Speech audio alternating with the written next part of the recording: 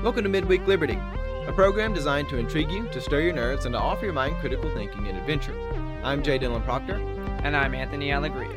And we're live outside today, enjoying the great liberties of nature. So you may hear some of those audio effects in there with that.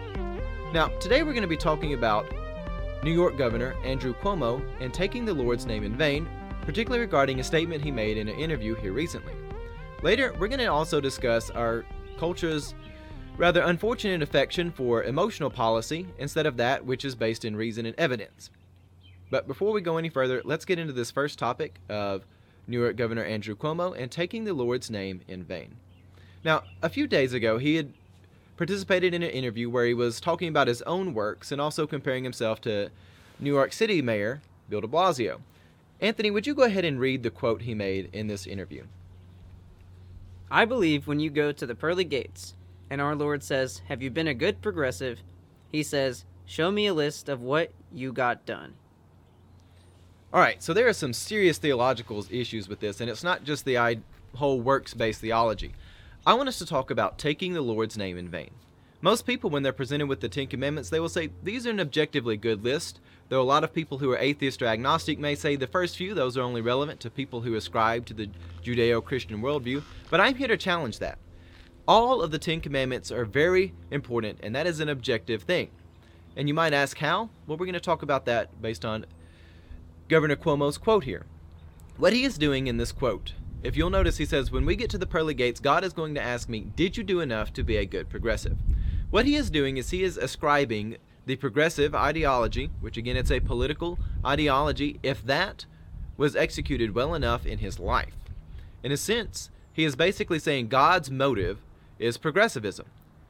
And of course, if you're against progressivism, then you are against God.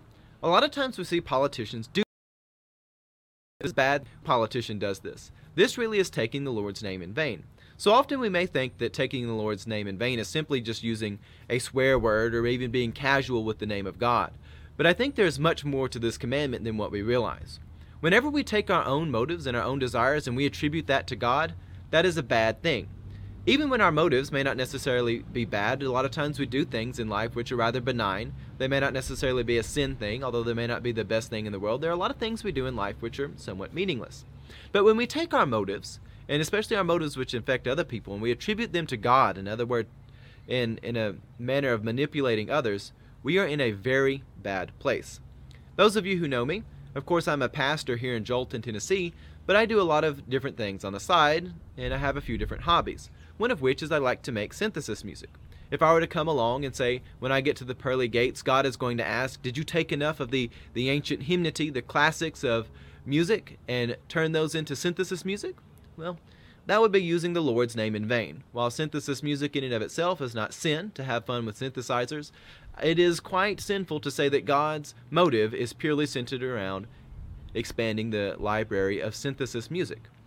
Another hobby I have is taking old firearms, using 3D printing to give them sort of new grips and a more modern feel around them. I do not expect when I get to the judgment seat of God to ask me, did you do enough to take old CZ50 and CZ70 pistols and modernize them and give them a more aesthetic and ergonomic feel to them? That again is using the Lord's name in vain to take our own motives, even though they may not be bad. It may not be bad to enjoy synthesis music, may not be bad to enjoy some classic surplus firearms, but to take that to the level that we say we attribute God's motive to this, as if it is not our own motive.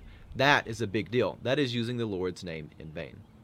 Anthony, you also brought up something interesting about the topic of idolatry earlier and how that relates to taking the Lord's name in vain. Yeah, interestingly, taking the Lord's name in vain and idolatry can really be seen to be complementary sins. And what I mean by that is, well, I'll explain. Idolatry is taking something that is not transcendent. In other words, it doesn't surpass human fallacy, and it's not divine, so it's not transcendent, and attributing transcendence to it, so you're basically making it holy. Now, taking the Lord's name in vain is taking a motive that isn't God's motive and attributing it to God. Now, in many ways, taking the Lord's name in vain is kind of taking the logical conclusion of idolatry and applying it in some sort of agenda, or basically influencing people to behave or to be coerced into something else. Yeah, and basically, taking the Lord's name in vain is saying we have our personal motive, but we're going to brand it as if it is God's motive in order to get you to do something. Take, for instance, here, of course, I'm a local pastor in the Jolton community. If I were to go around and tell people, when you get to the pearly gates, God's going to ask you, did you do enough to refurbish and beautify the building at Jolton Church of the Nazarene? That would be taking the Lord's name in vain. Is it a bad thing to have a nice building? Certainly not. And in fact, it's a very good thing, and God would even bless us having good buildings. However, God's motive, the primary expression of God's motive, is not that we would just have a nice building, but it's that we would have a flourishing manifestation of the kingdom, that we would all be living as the body of Christ. Having a nice building is a byproduct. It is a lesser thing. It is secondary to the main objective. And again, we should be very careful about what we attribute to the will of God. And on the topic of idolatry, really idolatry is treating things which are not God as if they are God. And that's very dangerous, even from this standpoint of someone who is atheistic or agnostic. If you treat the government as if it is divine, that it will surpass human fallibility, you're setting yourself up for failure. The government is by no stretch of the imagination beyond the extent of corruption, and we should not treat it as if it is. So many people in our culture want to say the government is the arbiter of morality. Not just that it's the arbiter of its own laws, but it should be the one who arbitrates morality across all people. We see so many people who want the expansion of the government to get to the point where it can dictate the shape of culture. Instead of trying to eradicate government influence from culture, they want culture to be somewhat government regulated, and that's a very dangerous thing. We should be very careful about how we take the Lord's name, and we should also be careful about the things we make out to be idols. And on that, we'll be back here shortly.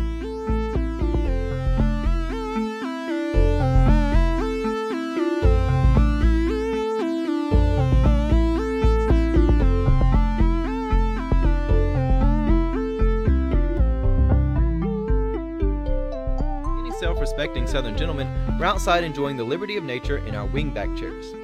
Now, of course, we're located in the Jolton area of metropolitan Nashville, and Jolton is the one area that you can enjoy the liberty of the country without the confinement of the city. Now, I want to discuss something I've seen here recently on our local news stations in the Nashville area. They were discussing President Trump and his proposals on what we should do in response to gun violence and the sort of narrative that is centered around gun control. Now, the particular news anchor, perhaps it was the writer who wrote this segment, had mentioned that President Trump was now walking back his previous proposal to raise the minimum age of gun ownership to 21, that he was now proposing that we do a study to investigate whether or not raising the minimum age of gun ownership would work. Now, the news anchor was delivering this statement, but communicated in such a way that the tone and the language suggested this was a bad thing, that it was unfortunate that the Trump was now walking back his earlier plan. And what really bothers me about this is that it's evidence of a very sick culture that we're much more interested in pushing through the things which are emotionally based instead of waiting for reason or rationality or evidence. The main issue I have with this is even beyond the topic of firearms and our civil liberties centered around the Second Amendment, but it's the fact that so many things in our culture we want to push through our emotional disposition and not spend any time contemplating the evidence side of arguments. Now, especially when it comes to things like governmental policies, we really should be interested in study-based decisions and evidence-based decisions, because so often whenever a government policy comes into effect, it doesn't get taken back. Once a government program begins, it is generally here to stay. One of the things which you can most reliably count on to stay in existence is anything which the government proposes and is able to manifest into reality. Especially when we are considering things which do involve things such as violence and actually creating ways of helping better our society, we really should be interested in evidence and not just pushing through whatever we think feels right. Imagine if I were to come to you, and this is again going to be a little bit of a silly example, but imagine if I came to you and said, as an elder in the Church of the Nazarene, I've decided that fun is terrible. I want to do away with all things which are fun. All the children's toys, they must be gathered up, and they are to be done away with because they are demonic. Now, many of you, maybe you have children or you just have children in your life, you would be saying, well, that's a bit ridiculous. Children, they should be able to have fun. But what if I told you we had actually done a bit of a study and evidence and we found that certain toys were in fact rather demonic and rather disturbing, such as? This Furby would be our primary example.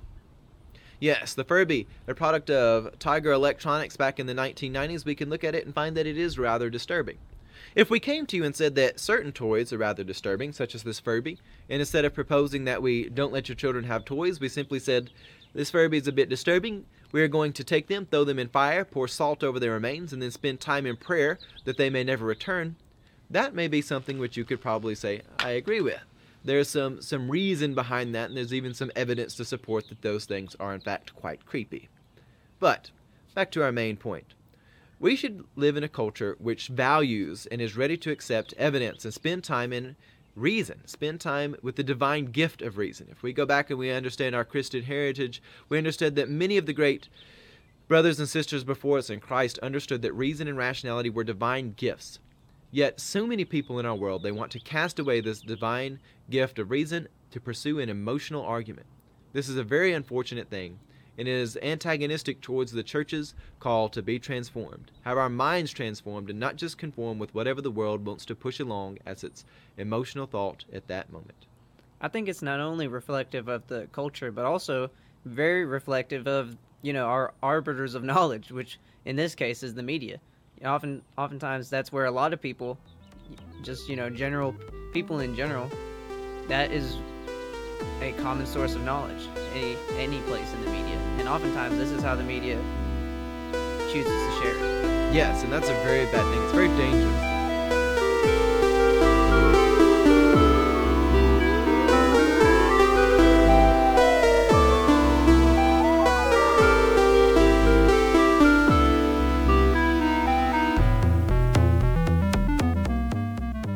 Alright, for our final segment, I want us to return to a few individuals from church history. These are individuals we discussed last week on episode 31 with Tools for Liberty in our Hot Not or Sanctified segment. Now, I want us to talk about Francis of Rome and then Vivia Perpetua. These are both people who have been venerated as saints, but they're really important into understanding how we should live in our modern day and age. Now, I want us to first talk about Francis of Rome, because she really lives an example which I think we can all live by. We can all be inspired by. So oftentimes we found ourselves in a world that wants to look to the government for solutions for all problems, especially when it comes to the problem of healthcare. However, Francis of Rome is a person who has a lot of tragedy in her life, and yet she never uses the tragedy as a scapegoat for her own disposition. She never uses the tragedy as a scapegoat for her own ambition in life, but instead, she oftentimes overcomes great feats in order to be someone who really does a lot for the world around her, and she does a lot in the church. Just to give a quick recap on who Francis of Rome was, she was a saint who lived in the 1300s to the 1400s, so she's a much later saint than some of the other characters we've talked about from early church history. And of course, she lives in Rome. This is a different Saint Francis than Saint Francis of Assisi, and her story can basically be wrapped up into this. She's a young noblewoman who feels a call to become a nun at a young age, but her father has a totally different plan for her. He wants her to get married, and she ends up getting married to a relatively good family. They're actually not problematic, and she always has this call in life to be someone who gives up their status in order to help the poor, help those who are less fortunate. Of course, to understand the concept of helping the poor, one has to have a good working knowledge of what the word poor even means. As we look at Scripture, a lot of times we think of poor and we want to compare that to people today, but a lot of times in the ancient world, people who were clarified as poor, they were people who they may not have had a voice in society to some capacity. They were usually the orphan, the stranger, or the widow, or the sick. The sick are also included in that group. A lot of times these were people who they did not have a choice to do better in life. It wasn't like there were people who didn't have a job. There were people who literally had something keeping them from doing better in life. Anthony? Yeah, I wanted to point out on that most of them, they didn't have the means to not be poor. Yeah. These people were blind, they were lame, extremely sick, or they were an old widow, which most of the time in society, if you become too far elderly and you don't have any family, odds are you're probably not going to be well taken care of unless people are going to be really charitable. And so, really, back to the 10 Commandments we were talking about earlier, even the commandment to honor your father and mother, that really, if we understand the language of this and the sentiment which is being communicated to us from this, it's the idea of taking care of those who can't take care of themselves. But what we learn from Francis of Rome is that taking care of those who can't take care of themselves does not mean turning to the government or voting in certain policies that will take care of people. What we learn from Francis of Rome is that you yourself have personal responsibility in doing this. She has a lot of tragedy in her life, and there's a plague that breaks out in Rome in her life. She loses a lot of family members. A lot of her immediately close by family members die as a result of this. And even her house gets decimated in all of this. If you can just imagine a noblewoman who has felt the call to be a nun at a young age, but she ends up getting married. And of course, the thing with nuns is they're the bride of Christ. They're understood to be married to the church, sort of like a priest is understood to be married to the church. The nuns, they are married to the church. In other words, so they've taken a vow of celibacy, so they're not going to get married. They're not going to have kids. She's not able to do that, but she still has that call in her life. And she actually creates a order of women who are ministers. They still minister to the poor, even though they're allowed to be married and things of that nature. What we learn from her is, in the midst of this plague that breaks out, even though her house is largely destroyed by a series of very unfortunate events, she goes and turns a part of her house into a hospital. And this is what is so phenomenal about St. Frances of Rome. In the midst of great tragedy, in the midst of everything which would be thrown up in her face, she takes her own life and says, I am going to create a hospital so that other people can be benefited from this. Now, I want to read from us from the book of Acts and talk about the idea of charity in the church. Because a lot of people, and even times we find politicians who will say, if you're a Christian, then you have to vote for this policy. Government compulsion is not charity. I hate to have to point that out, but some sort of external proxy form of charity is not actually charity. It's a corruption of the idea of charity itself. And I want us to look at this because so many times as Christians we have people tell us that we're being unfaithful or being hypocrites if we don't agree with whatever it is that people are demanding, which again, most of those people are taking the Lord's name in vain. But let's read from Acts chapter 2, verse 42. And it says, And they devoted themselves to the apostles' teaching and the fellowship, to the breaking of bread and the prayers. And awe, some translations will say, and fear, came upon every soul, and many wonders and signs were being done through the apostles. And all who believed were together and had all things in common. And they were selling their possessions and belongings and distributing the proceeds to all as any had need. All right, so I would like to point out what we find in Acts chapter 2, verses 42 through 45. This is not a biblical argument for socialism or communism. If anything, this is no government involvement at all. This is people voluntarily. Again, the notion being voluntarily and personal conviction is very important here. People are convicted personally to contribute to the lives of one another. They're being convicted to be performing signs and wonders. And in fact, a lot of times we think of signs and wonders being very mystical. What we find happening here in Acts chapter 2 is just people caring about one another. But again, government compulsion is not the same thing as caring. These are people who are personally involved in this. Sort of like Frances of Rome, who says there's a plague. I'm not going to make some appeal that a larger institution will come and bring solutions to this, but instead I'm going to open up my house. I'm going to build something out of the ruins, and that is how we are going to help people who literally cannot help themselves. It's not even a figurative thing that they can't help themselves. There were people literally affected by the plague that couldn't do anything for themselves. So what we learn from Frances of Rome really is this. Personal responsibility is key to charity. Charity by proxy is not charity at all. If we are going to be charitable people, if we're going to actually live up to the calling of Christ, then we ourselves must have personal responsibility.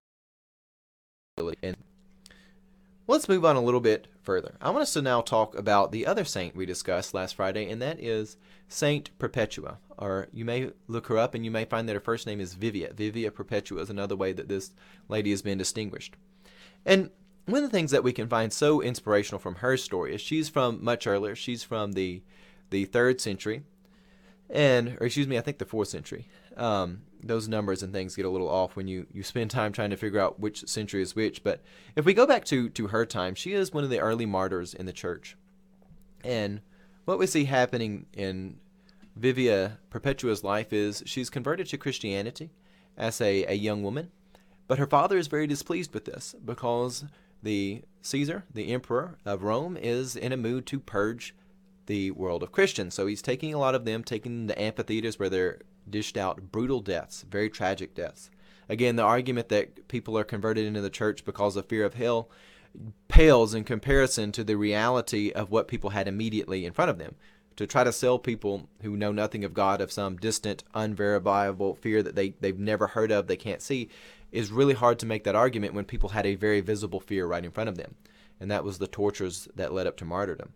Well, anyway, St. Perpetua, she was of a place where she was challenged to identify as a Christian or not. And she ultimately decides that she's going to, even though it means she's going to be separated from her child. She's going to be brutally tortured and ultimately killed. There's a wonderful text we have in the church, and that's the prison diary of Saint Perpetua. And why this is so fascinating is, again, a lot of times when people were converted in the early church, it wasn't out of some fear of eternal damnation from a hellfire brimstone preacher, but instead they were read this text and they heard the stories of the saints and the apostles and even some of their fellow believers who suffered martyrdom. And it was the admiration of these figures and their faith, admiration of their faith, that led a lot of people to believe in Christ. Well, Saint Perpetua, a lot of people have tried to discredit her because the church that she was brought into had some connections to Montanism. And Montanism was an ancient heresy where basically they rejected the Holy Spirit coming at Pentecost. We're not going to get into Montanism right now. But anyways, they found an angle where they could say there was something corrupt about the church that Perpetua was brought into, therefore we can discredit her. Which brings us to a large problem that we have in our modern society. People are always looking for some reason to discredit people. If they can loosely tie you to something, they can discredit you. And we had a conversation about this last Friday, and I think we had all agreed that we could be inspired by Saint Perpetua, whether or not that there is any connection with Montanism, because there was no evidence of actually any connection to Montanism. And Anthony, you brought up a really good point about the due process in this before.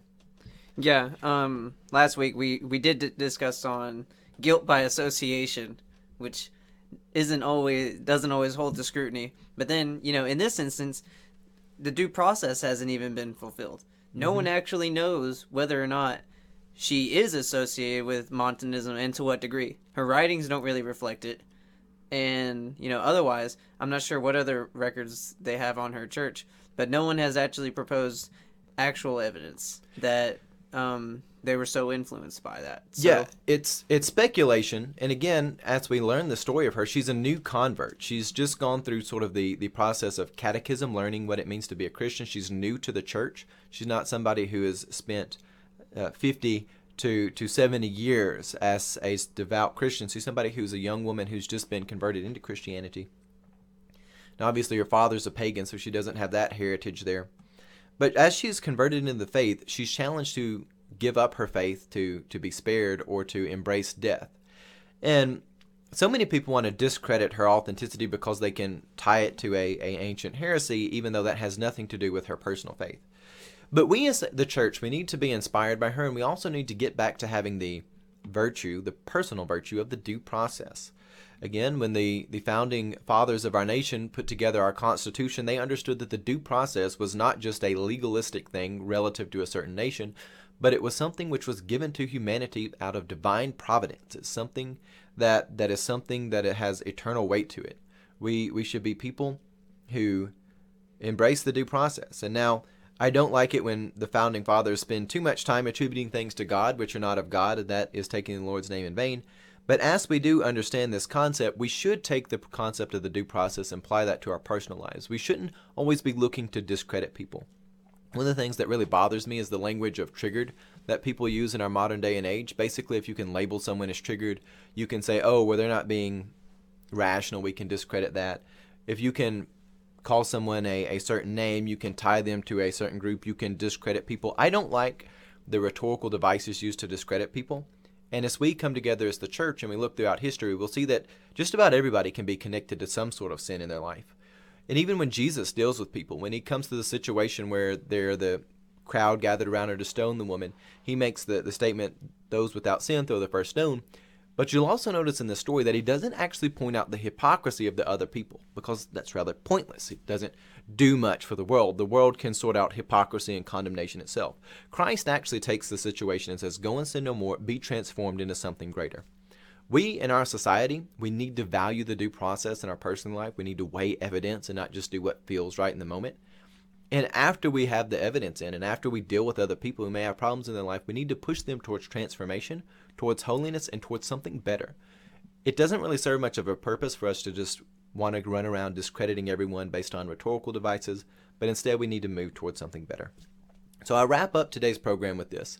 Be inspired by St. Frances of Rome and her personal responsibility in charity, and also be inspired by people like Vivia Perpetua who were willing to die for the faith, and not only were they willing to die for the faith, but even though there was a slim chance that you could discredit them by some connection of Montanism, there's no evidence that it's actually real, and if we respect the due process, then we can go along and say we have full